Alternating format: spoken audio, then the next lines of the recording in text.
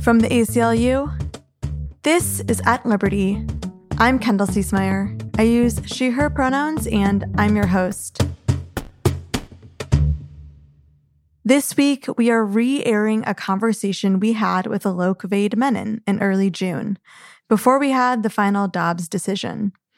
Alok's work is always salient, but with the recent midterm election results showing an overwhelming affirmation of reproductive access, we believe their call for transformative thinking around gender essentialism and bodily autonomy is a way both to celebrate the wins at the polls and to drive us forward towards a more expansive and imaginative vision of what's possible from here. Here's the episode we hope you enjoy. This year brings an unprecedented surge of anti-trans legislation, banning everything from sports participation to healthcare access. So far, we're tracking roughly 280 state bills that have been filed ahead of or during this legislative session. At the same time, the Supreme Court is on the precipice of delivering a final decision that will likely overturn Roe v. Wade, blocking people who can get pregnant from abortion care. Now, these attacks are actually all part of the same movement, a movement against bodily autonomy and our ability to live freely, no matter our model or make, a movement to re-entrench gender hierarchy and binary thinking. To that end, we're bringing you a conversation with Alok Vaid-Menon, a non-binary writer, performer, public speaker, activist, and artist, exploring the themes of trauma, belonging, and the human condition. They are the author of Femme in Public, Beyond the Gender Binary, and Your Wound, My Garden. Alok has done a lot of work to interrogate their personal history, our collective history, and to probe beneath the surface of what we've come to accept as the norm. They challenge us all to use our imagination to rewire what we believe is possible for ourselves and society around us. This is a really special conversation, and our team, quite honestly, all felt gobsmacked by Alok's perspective. We're going to let this conversation run long because we want you all to experience it and take it in as we did. Alok, your work has helped me better understand myself and those around me, and I'm so excited to have you here with us. Welcome to At Liberty. I'm so pleased to be here. Thanks for having me. So to get started, I want to orient our listeners to you and to your work. And if you don't mind, Alok, I would like to do this by talking about your relationship with your family. First off, I want to take a moment to express our condolences from the ACLU for the loss of your aunt recently, Urvashi Vaid. Urvashi was actually a staff attorney with the ACLU's National Prison Project, where she worked to expand the ACLU's prison work to fight for those with HIV and AIDS. She also led the National LGBTQ Task Force and was crucial in fighting for the advancement of the community. In her New York Times obit, they wrote, "Long before the word intersectionality entered common parlance, she was practicing it, insisting that the freedom for gay men and lesbians required fighting for gender, racial, and economic equality as well." What a legacy she leaves. I was wondering if we could start first with talking a little bit about what your aunt taught you and how her work informs yours today. I've been saying that I'm one of the many institutions that she helped create. I am only alive because of her legacy. I grew up in a small town in Texas where I was being told that the world would be better without me. But Urvashi, from my youngest memories, contradicted that with so much panache and so much joy that homophobia just seemed ridiculous. I knew that the people around me were wrong because she was so right. And so I had this kind of kernel of possibility such that when I was younger, I made a kind of promise to myself that one day I'd grow up and I'd survive so that I could move to New York and I could live a life like her. And it's very distressing to me that so much of the conservative fear-mongering right now positions LGBTQ people as a threat or as a danger to young people, when I'm here to say that having access to an open lesbian saved my life. And actually, she was the one who fought for me and protected me and defended me when no one else would.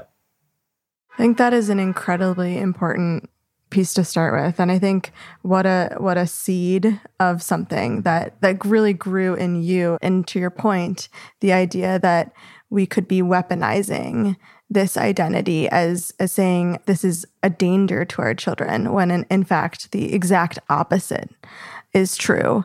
You've also talked about how other family members have shaped you. In a recent interview, you said, "My mother and my grandmother created the conditions for me to have the audacity to own my body. And I see my life and my gender as a continuation of a tapestry of women who had the bravery to say, no, thank you." I was wondering if you could talk more about this, about how watching other people in your life, watching women in your life live out their lives informed this identity building of your own. I'm really lucky because I had so many powerful examples of feminism from a very early age. My grandmother started painting towards the end of her life because she felt like she had spent her entire life using her hands to cook and to clean for other people. And painting was the first time that she was doing something for herself. And I had just have so many memories of being alongside her as she would paint for 5, 6, 7 hours at a time, these deeply abstract paintings. And I'd ask her, "What is this?" And she'd say, "This is my rage." And she was so honest. She was using coffee grinds from the kitchen. She was using spoons and all these other things that she had spent her entire life cooking for other people. And she would say to me, "These paintings are my children, and they're the most proud I've ever been of anything in my life because they're just me. This is who I really am." And so she taught me that artistry is not some luxury. I think it gets framed as something that's gratuitous or excessive. But she taught me that artistry and creative self-expression are actually foundational to being alive, that we all need outlets to get out our pain and our anguish and our hurt. And she also taught me that it was never too late to completely try something new. She had never painted before. She was a poet and a writer before and a teacher, but painting was just where she felt called to be. And so a lot of times people look at me in my career and they say, "Well, what are you? Are you a writer? Are you a performer? Are you a comedian? Are you an actor? Are you?" And that's never made sense to me because from a young age, I had women who did everything and who weren't just gender nonconforming, they were genre nonconforming. And they realized that all these categories were created to contain us and to stifle our creativity. Then I think my grandfather was also a huge, huge role in my life. He was kind of a quintessential old school Indian intellectual who used to have big gestures and corduroy blazers and always reeked of whiskey or like ink or some combination of the two. And from a young age, he surrounded me with political thinkers and artists from the diaspora and in India whenever we'd visit. And I learned that actually the purpose of education is to become critical of the very institutions that are educating you. I learned that actually education is not about reinforcing the status quo, it's about questioning it.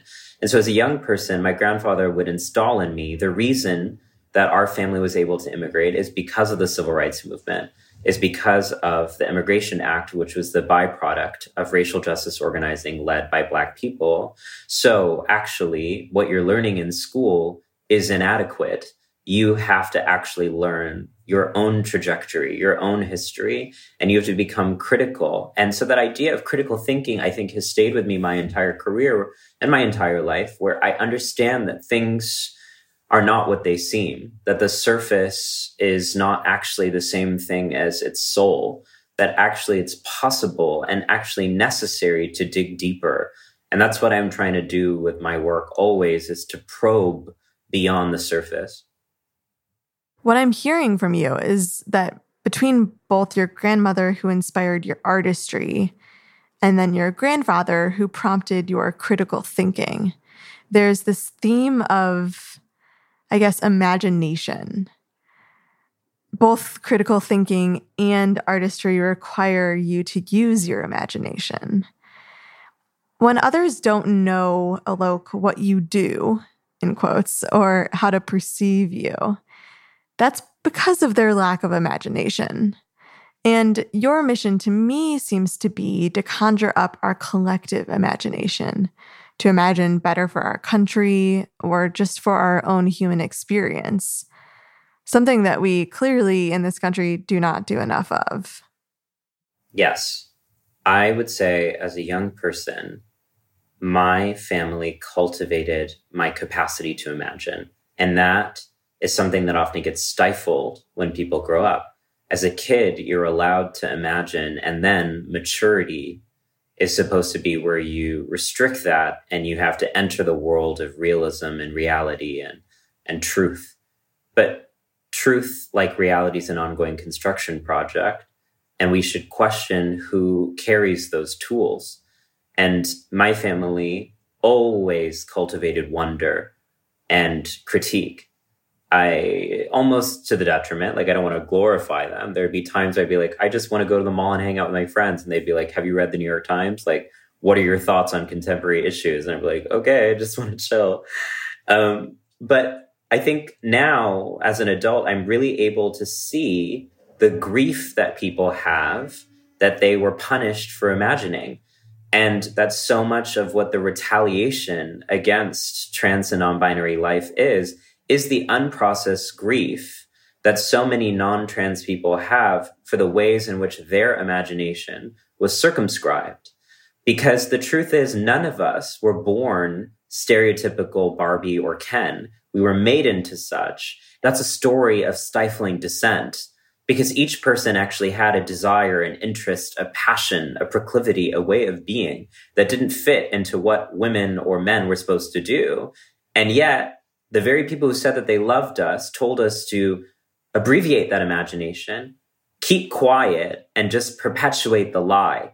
And it is, I think, easier to demonize trans people than it is to reckon with that heartbreak, the intimate betrayal of the people who said that they loved us and that they were there to protect us, actually coercing us into silence, requiring self-immolation in order to be loved.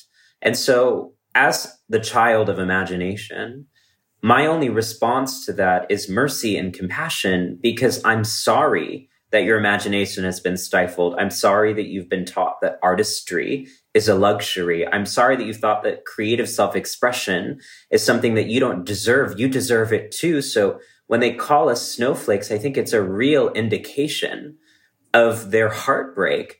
Why would we ever think that being our own unique form is something embarrassing or wrong? Isn't that what we should be aspiring towards, actually recognizing one another's mutual complexity?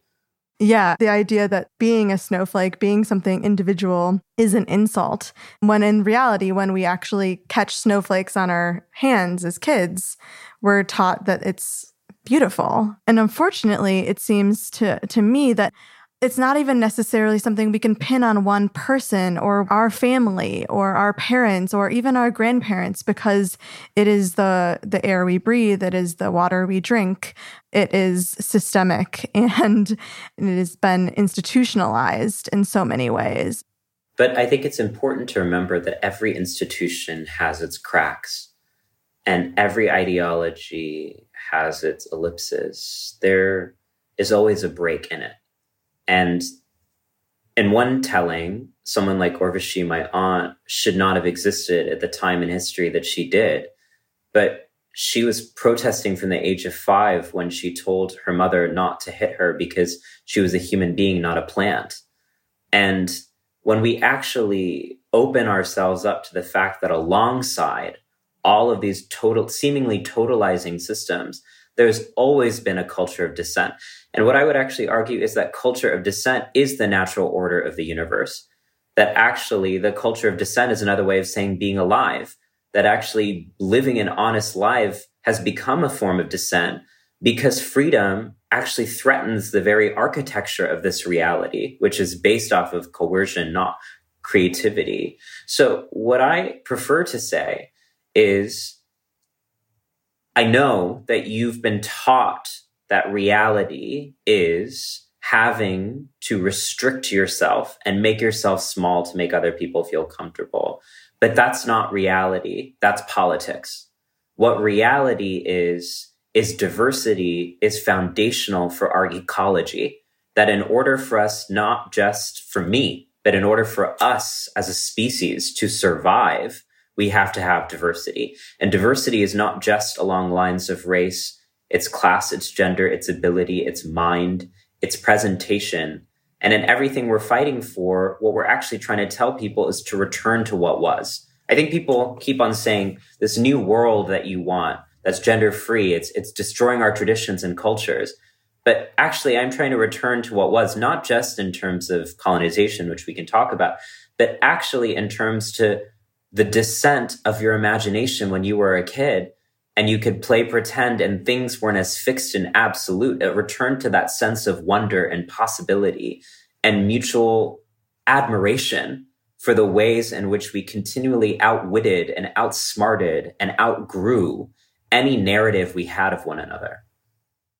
Yeah, I think we're living in a time where it's so clear that our binary thinking is hurting us. We've lost even the simplest form of nuance, and it's created such a stark division and hatred among us.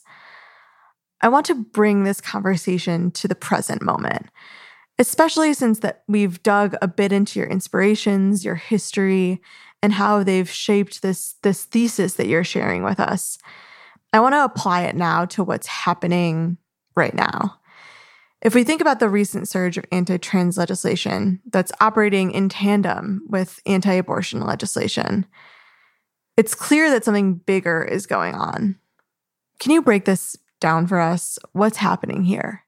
Yeah, so I want to break this down for people because in popular culture, abortion rights and trans rights get discussed as separate phenomenon. But actually, trans justice is reproductive justice, and reproductive justice is trans justice. That's not just in terms of there are trans people who have and continue to need access to abortions, which has to be stated. But it's actually about the meanings of gender that both of these conservative projects rely on. And I think historical context really helps us understand this better. So the weaponization of biology is often one of the main justifications of anti-trans sentiment.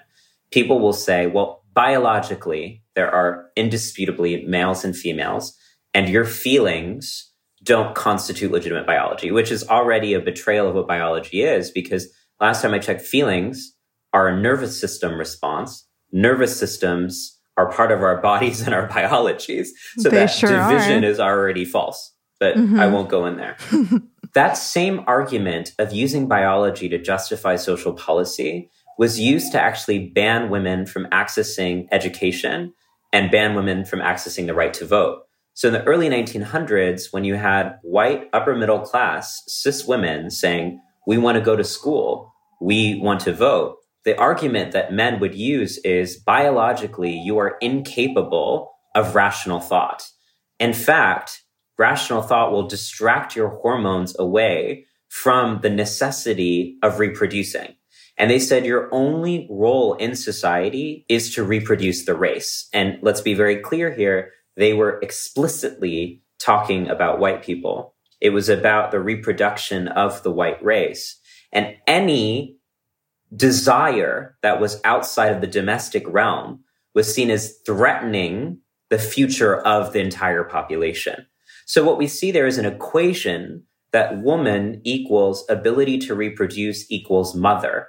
And in fact, women who defied those social conventions were called hermaphroditic experimenters or third sexers.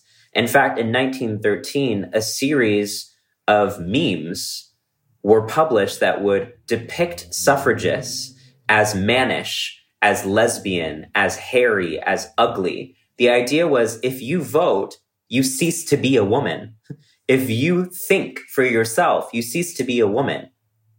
So if we can learn from a century ago, because these things come in circles, history is not, contrary to popular belief, a linear trajectory that moves towards progress. I think it's actually much more vexed and fraught than that. What we can learn is that behind every claim of what the biological function of, quote, males and females are, is a social judgment of what the proper role of what women and men in society should be. So fast forward a century later, the reason that we're seeing the coinciding of anti-trans legislation and anti-abortion legislation is because of the historic need to say woman equals reproducing agent. And so when trans politics complicates that and expands the horizon of what womanhood and femininity and gender are, that's the same expansion of possibility that there was with saying that women can be leaders, women can work, women can leave the house, women can think. It's actually not about biology, it's about politics. So what we need right now in this moment, and Urvashi was very clear about this 30 years ago, is we really need unity and coalition against gender norms. It's not just about fighting for access to safe abortions or fighting for access to trans comprehensive healthcare, of course.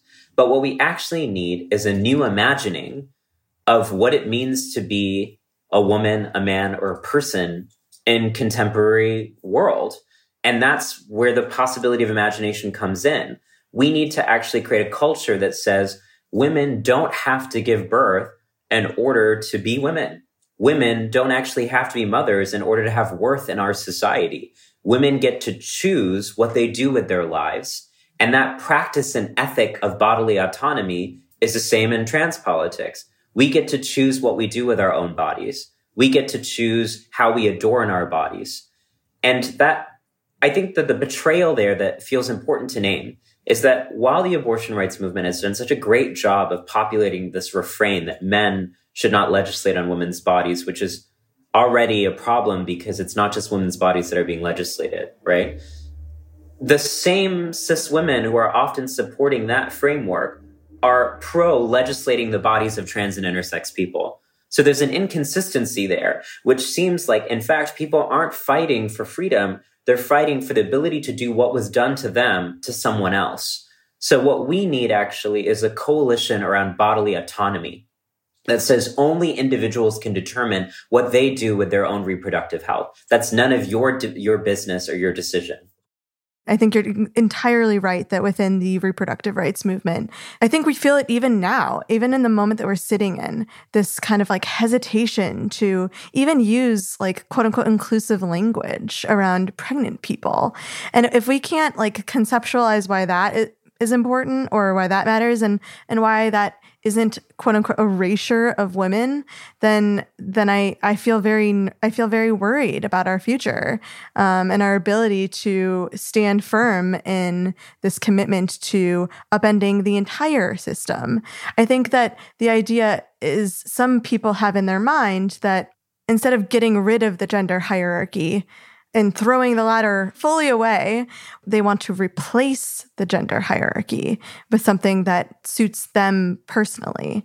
And I really wonder what you make of this kind of overarching conversation that even the reproductive rights movement is having about inclusion and this quote unquote conflict for people who are just, we'll assume good intentions, right? For people who are like, hey, wait. Are you trying to erase women? How do you answer that? Yeah. I answer with compassion always. I totally understand that people feel like if someone else succeeds or thrives or is noticed, it takes away from them. It's a zero-sum thinking that this world has taught us, which is that we can't all thrive together and that we have to be in competition. And I understand that that's not individual people's fault. It's, to your point before, institutions which have primed people to think that they're in constant antagonism with one another, which is just not correct. And I also deeply empathize with the historic and ongoing brutality of male supremacy and violence against women. But what I want people who feel like gender inclusive language is the culprit to recognize is that it is easier to go for low-hanging fruit than it is to actually work together and address the material conditions that are harming us all. Actually, trans and non-binary people are not to blame. The gender binary is to blame. Actually, trans and non-binary people are not to blame. Patriarchy is to blame. And we have so much more in common because all of these issues are actually also trans issues in terms of reproductive care. And then the next thing I would say is that we see this perennial refrain of they're just making up genders and making up language. And I want to remind people that every single word used to describe women, girl, lady, woman, wife, actually has historical connotations that were used to demean and bemoan women as sluts, as heathens, as wrong, that actually the people who were creating language were patriarchs who were doing so in order to stabilize the status quo. And secondly, in fact, all language is made up. In fact, the word made up was made up, though just like the word woman was made up. So what's happening there, to your point around hierarchy, is the protest is not about new language. It's about people who have for so long been spoken over, insisting to speak for themselves. And that's where we have to check in ourselves. Am I becoming what I've spent my entire life protesting? And I think that's the cultural reckoning we need to be having around trans politics right now. The very same tactics that men have deployed against women for centuries are now being recycled and regurgitated like a perverse case of hot potato onto trans people. And that's not okay. We have to break and interrupt this cycle of violence. And the way that we do that is not actually through a holier than thou shaming of saying you are ignorant, you are ruthless. I actually think the way that we interrupt the cycle of violence is by being anti-violent in the way that we relate to each other, which is choosing to be compassionate and merciful. And so my strategy whenever I'm in these kind of conversations is I go and indulge people with curiosity, and I help them understand that they are operating as if we're in a fishbowl whenever we have the entire ocean. And so then I ask the deeper question, who made you feel like you only belonged in a fishbowl? And when we trace the root of that bruise, it's not me. Right. Yeah, it's all displacement, really, when it gets back to it. And I think, another wrinkle I want to tie in here, recently, the Great Replacement theory, the idea that non-white immigrants would supersede and replace white Americans and use their newfound majority status for political and social gain, has made headlines. As it was mentioned in the manifesto left by the shooter who stormed into a predominantly Black neighborhood in Buffalo, New York, and brutally killed 10 people.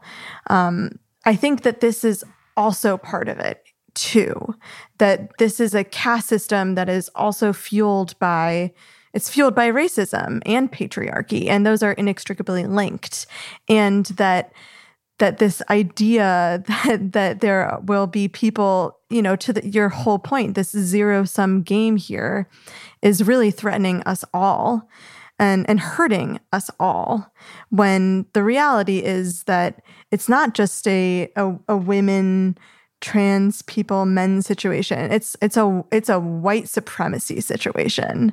And that culture is permeating across every issue that we work on at the ACLU. Great Replacement theory is the descendant of a theory called race suicide. So in the early 1900s, there was this perennial fear among Protestant white people that immigrants from Eastern Europe, Jewish people, would win in the immigration and then they become a minority. And so, in fact, coinciding with that racial anxiety was the eugenic policing of gender and sexuality. So this is when we began to see predominantly white LGBTQ people be forcibly administered lobotomies, conversion therapy, institutionalization as a way to fix them. The diagnosis they would be given is something called racial atavism, which is a way of saying that these white people had failed to undergo evolution and had primitive ancestry in them. And that's why they were queer, and that they needed to be fixed so that they could have children, so that they could reproduce the race, so that they could make sure that race suicide didn't happen. So that's another of the many illustrations that show how the policing and the maintenance of gender and sex norms has actually always been linked to these larger ideas of racial formation. And it's deeply upsetting to me that the discourse around intersectionality is such that people can look at me and ask, how does your race intersect with your gender? But what we need to start doing now is, how does whiteness intersect with your ideas of gender and sexuality? When these people are saying, we can no longer be men and women, what they're actually talking about is white man and white woman. Because for thousands of years, Black people, Indigenous people, and people of color have existed outside of the Western gender binary and had different ideas of what it meant to be and look and act like a man or a woman. The ideas and definitions of manhood and womanhood that we have now were forged in the hearth of the eugenics movement in the late 18th and early 19th century. We literally have scientists in the late 1800s who, after the French Revolution, when people were asking for political rights and democracy, women started to be like, okay, that should apply to us too. And you'd have white male doctors say, no, not you. In fact, they would use arguments like the word femme, which is woman in French, is like the word fetus, which means your only role in society is to be a mother. These were considered scientific, credentialed arguments in the late 1800s and early 1900s. Now we call it pseudoscience or we call it conspiracy theory, but I think we do that as a way to distance ourselves from the fact that we used to literally measure people's skulls and use that as race. And so I see this actually as a need to learn our histories of science, to learn our histories of eugenics and be like, how does contemporary eugenics work? This is like a well-funded program that has persisted. I mean, after the atrocities against Jewish and Romani people in the Holocaust, Jewish and Roma people in the Holocaust, there was a rebranding of the eugenics movement in the US, where instead of Center for Eugenics, it becomes Center for Family Planning. Do you think that they changed any of their tactics? The same people who spent their entire careers prohibiting Black and Indigenous people from being able to give birth moved their focus away to prioritizing reproductive care for white people to ensure the future of the race, right? So these things, when we're saying this is about race, this is not our interpretation. This is not our analysis. This is what actually has been transcribed historically from these thinkers who unapologetically said it themselves. And that's the need to actually learn history, which I think leads to another one of the issues we're facing in our country right now, which is that people aren't actually even able to learn history. I come from the state of Texas, which produces many of the historical textbooks for the entire country, where there was a legitimate debate on banning the word slavery from our curriculum and talking about like internship and other ludicrous alternatives. We have to connect the dots here and say, actually, the way that this fanaticism operates is through disappearing history such that people don't know that another way is possible. And they think that patriarchy is the same thing as reality. But what feminism teaches us is that patriarchy isn't reality. It's not a given that women and trans people have to be subordinated in society. It's a political choice. And people won't know that that's a choice if they don't actually get access to literature and to history that can help them demystify the systems around them. I think also our education system would probably have to become a little bit more sophisticated. But I see your point. And also, it's worth noting that one of your own books was banned from Texas schools.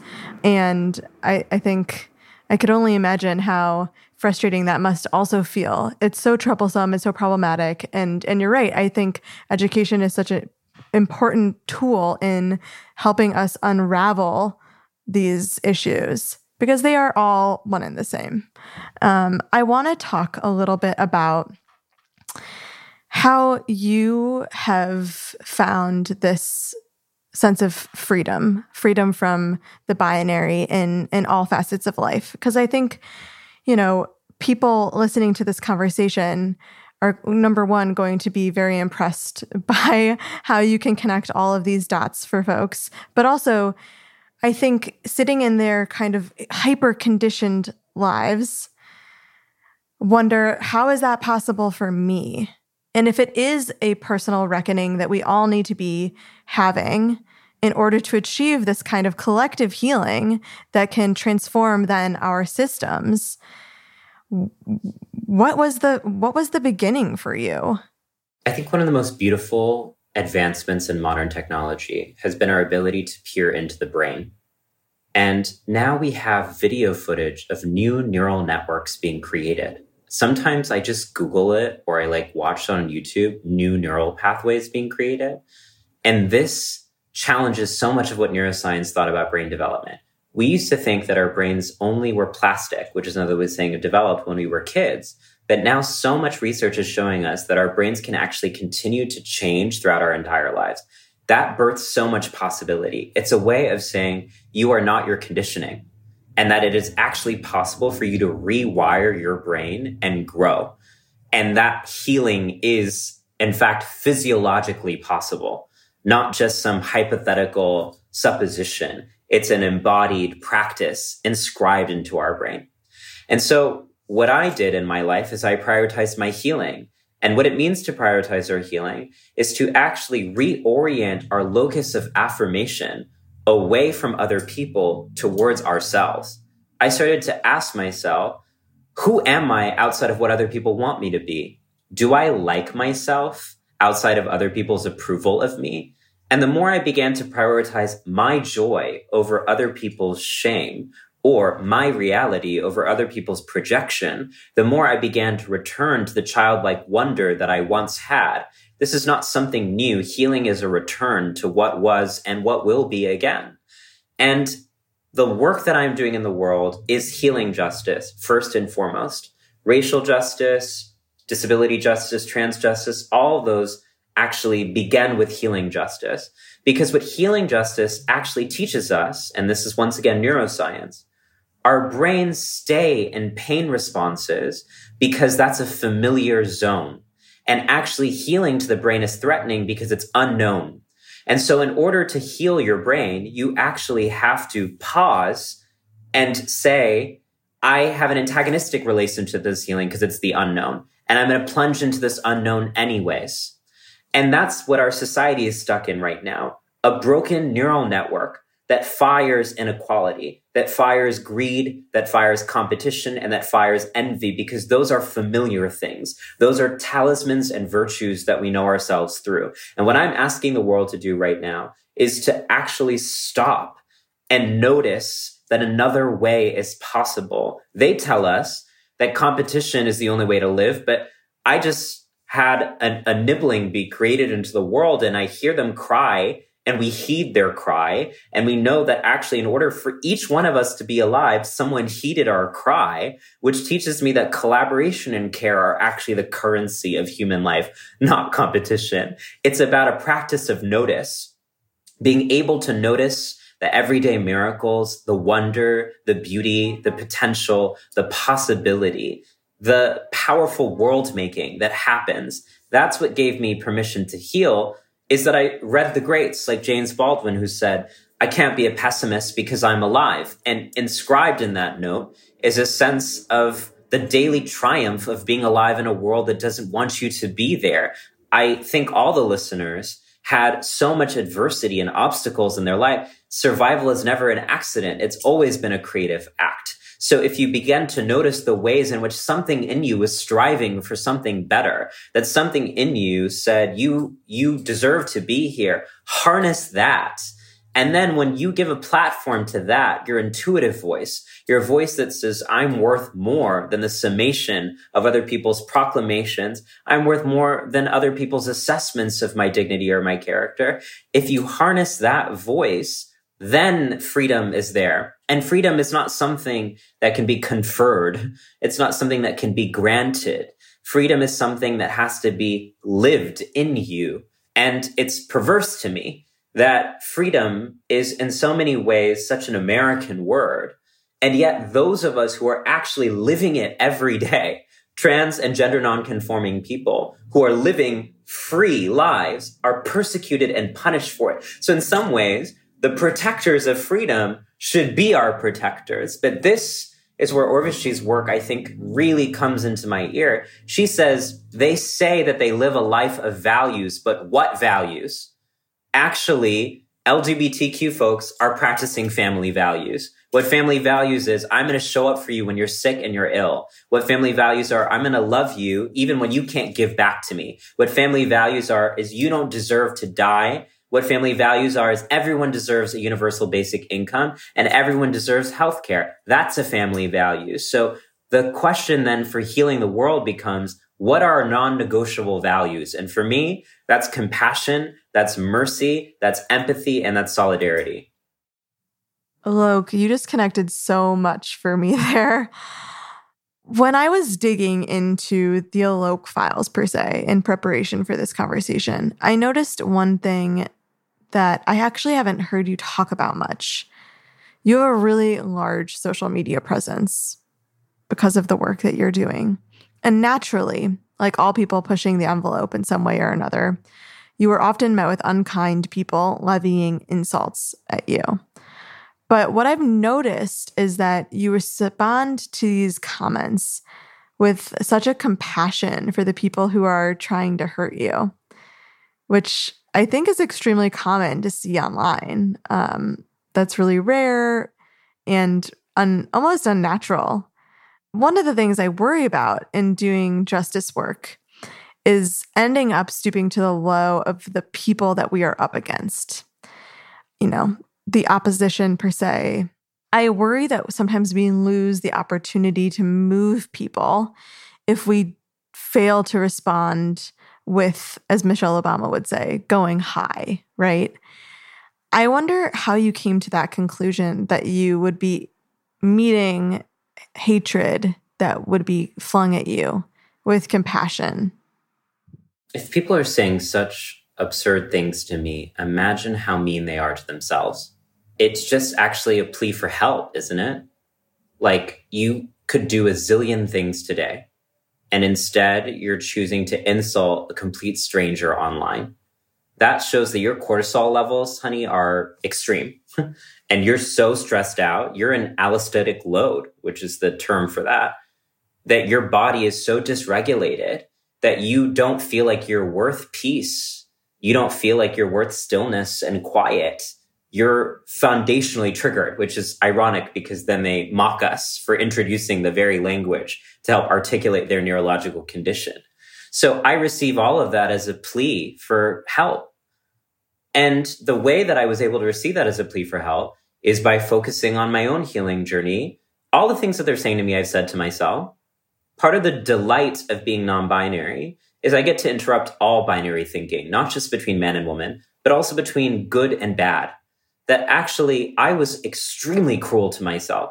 As a young person, I genuinely thought that I was disorderly, that I was ugly, that I was fundamentally wrong, and that I should excise myself from Earth and the world would be so much better. How did I go from that to walking down the street and a practical 7-inch pump? That's a story of healing because I forgave myself for being so self-hating because I learned the reason I was self-hating was because that's what I thought I needed to do to protect myself. It actually came from a noble intention, which was, I'm going to take the pain away from when other people hurt you, and I'm going to hurt you first so that no one can hurt you as bad as you've hurt yourself.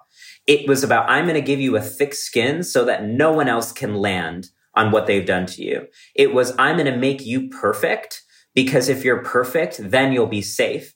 And those all made sense as a child. Those decisions made sense as a child when no one else was defending me and I didn't have any access to community or friends or literature. But now as an adult, I'm able to be like, that's wrong. That's just fundamentally wrong. And what is the new story I'm going to write? The new story I'm going to write is I don't have to be perfect to be worthy of love. And my safety shouldn't be dependent on basis of what I look like or how I act. It should be non-negotiable, just like my dignity. So when I actually began to focus on my own healing and integrate the ways in which my self-cruelty was misdirected self-compassion, I could see how externally people's cruelty is misdirected self-compassion. The fact that you want me to notice you, you could have just swiped by, but you decided to leave me that hate threat. That is a way of saying, please let me participate in your orbit. I don't even know what I need yet. I don't even know who I am yet, but I need to be adjacent to this because it's real and everything in my life feels fake. But in proximity to you, I return to something that feels real. And so I have compassion because I've been there. I've been a troll.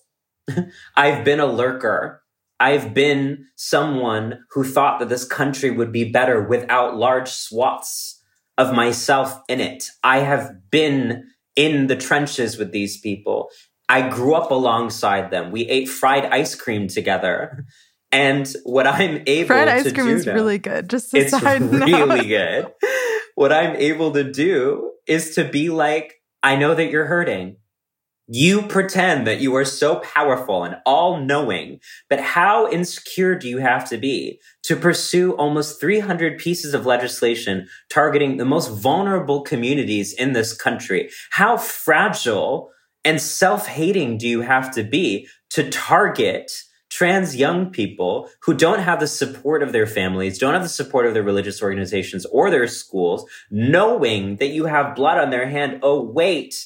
You want blood on your hands because that makes you remember that you're alive. You have to remember that everyone is seeking belonging. Everyone's seeking companionship. Everyone's seeking affirmation and acknowledgement. It's just that most people are lost.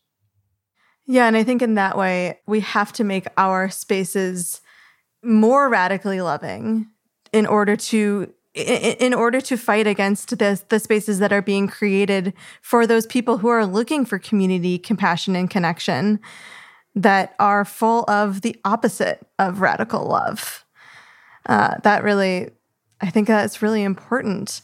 My last question for you, Alok, is how are you, all of this is a lot. We're in a heavy time. We're feeling so much loss right now, collective grief over what we've been dragged through in the last few years, what we're facing in the next, who knows what our future looks like at this moment. I think a lot of people feel incredibly uncertain and also very scared that we're going in a direction that is going to just continue to exacerbate death and destruction and horror upon so many people.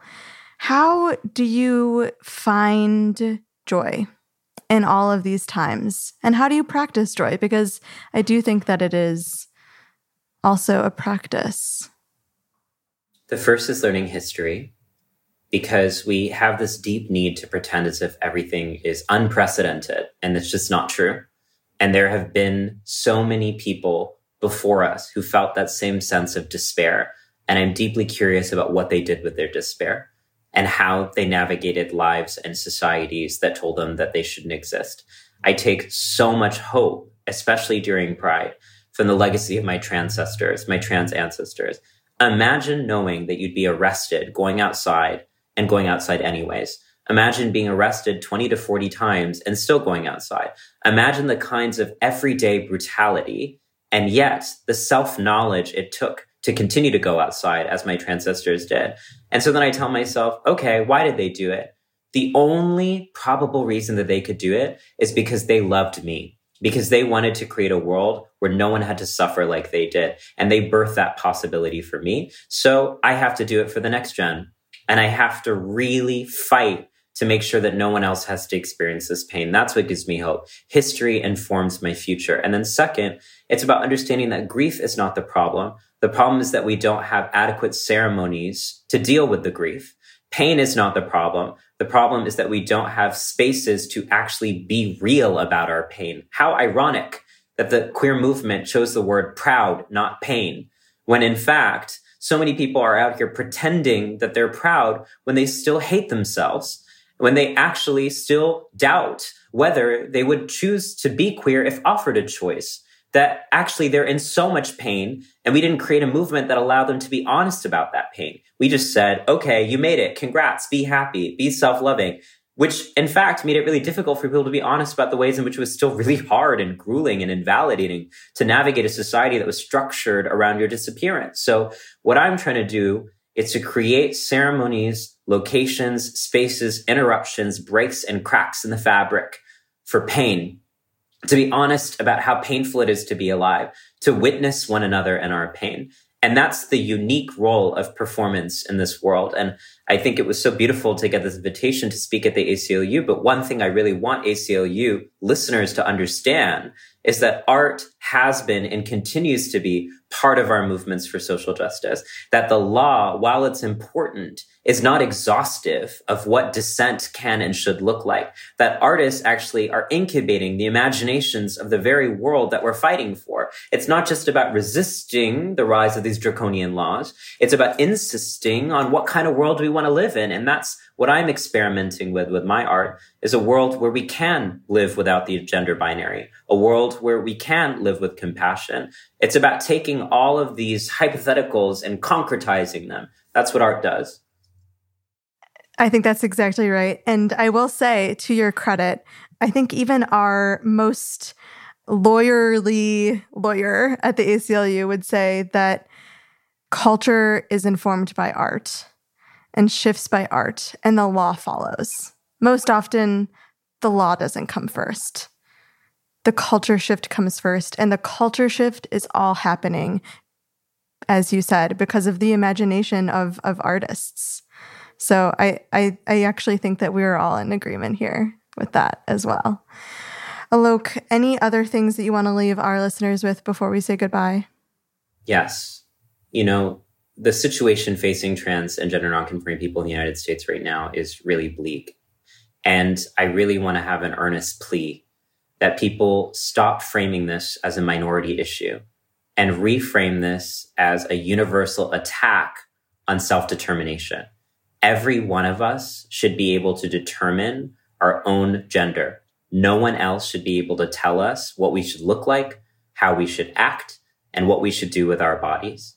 So we need you to show up in this moment, not just out of an ethics of allyship. That doesn't feel like enough for me, but out of an insistence in your own dignity, your own capacity to transform, your own love of self. And trans people are blowing the whistle. And we're trying to let you know, if they're targeting us, it's not a question of if, it's a question of when. This is endangering the fabric of our democracy. It's really dangerous that disinformation is being peddled, teaching people lies about trans healthcare, trans athletes, trans life. What other lies do you think they're going to circulate next? We deserve accurate, fact-checked, debunked information, and that's foundational to our democratic process. So don't frame this as just a gender issue, a minority issue, or a trans issue. Frame this as a universal struggle for democracy. Beautiful. Thank you so much, Alok, for your time. I've really enjoyed this conversation. Thanks for having me. Thanks so much for listening. We have a long fight ahead of us, but the ACLU was made for moments like this. To donate to support our fight against the attack on trans rights and reproductive autonomy, and all the attacks that follow, please visit aclu.org/keepfighting. That's aclu.org/keepfighting. Thank you so much for stepping up and working together with us. Until next week, stay strong.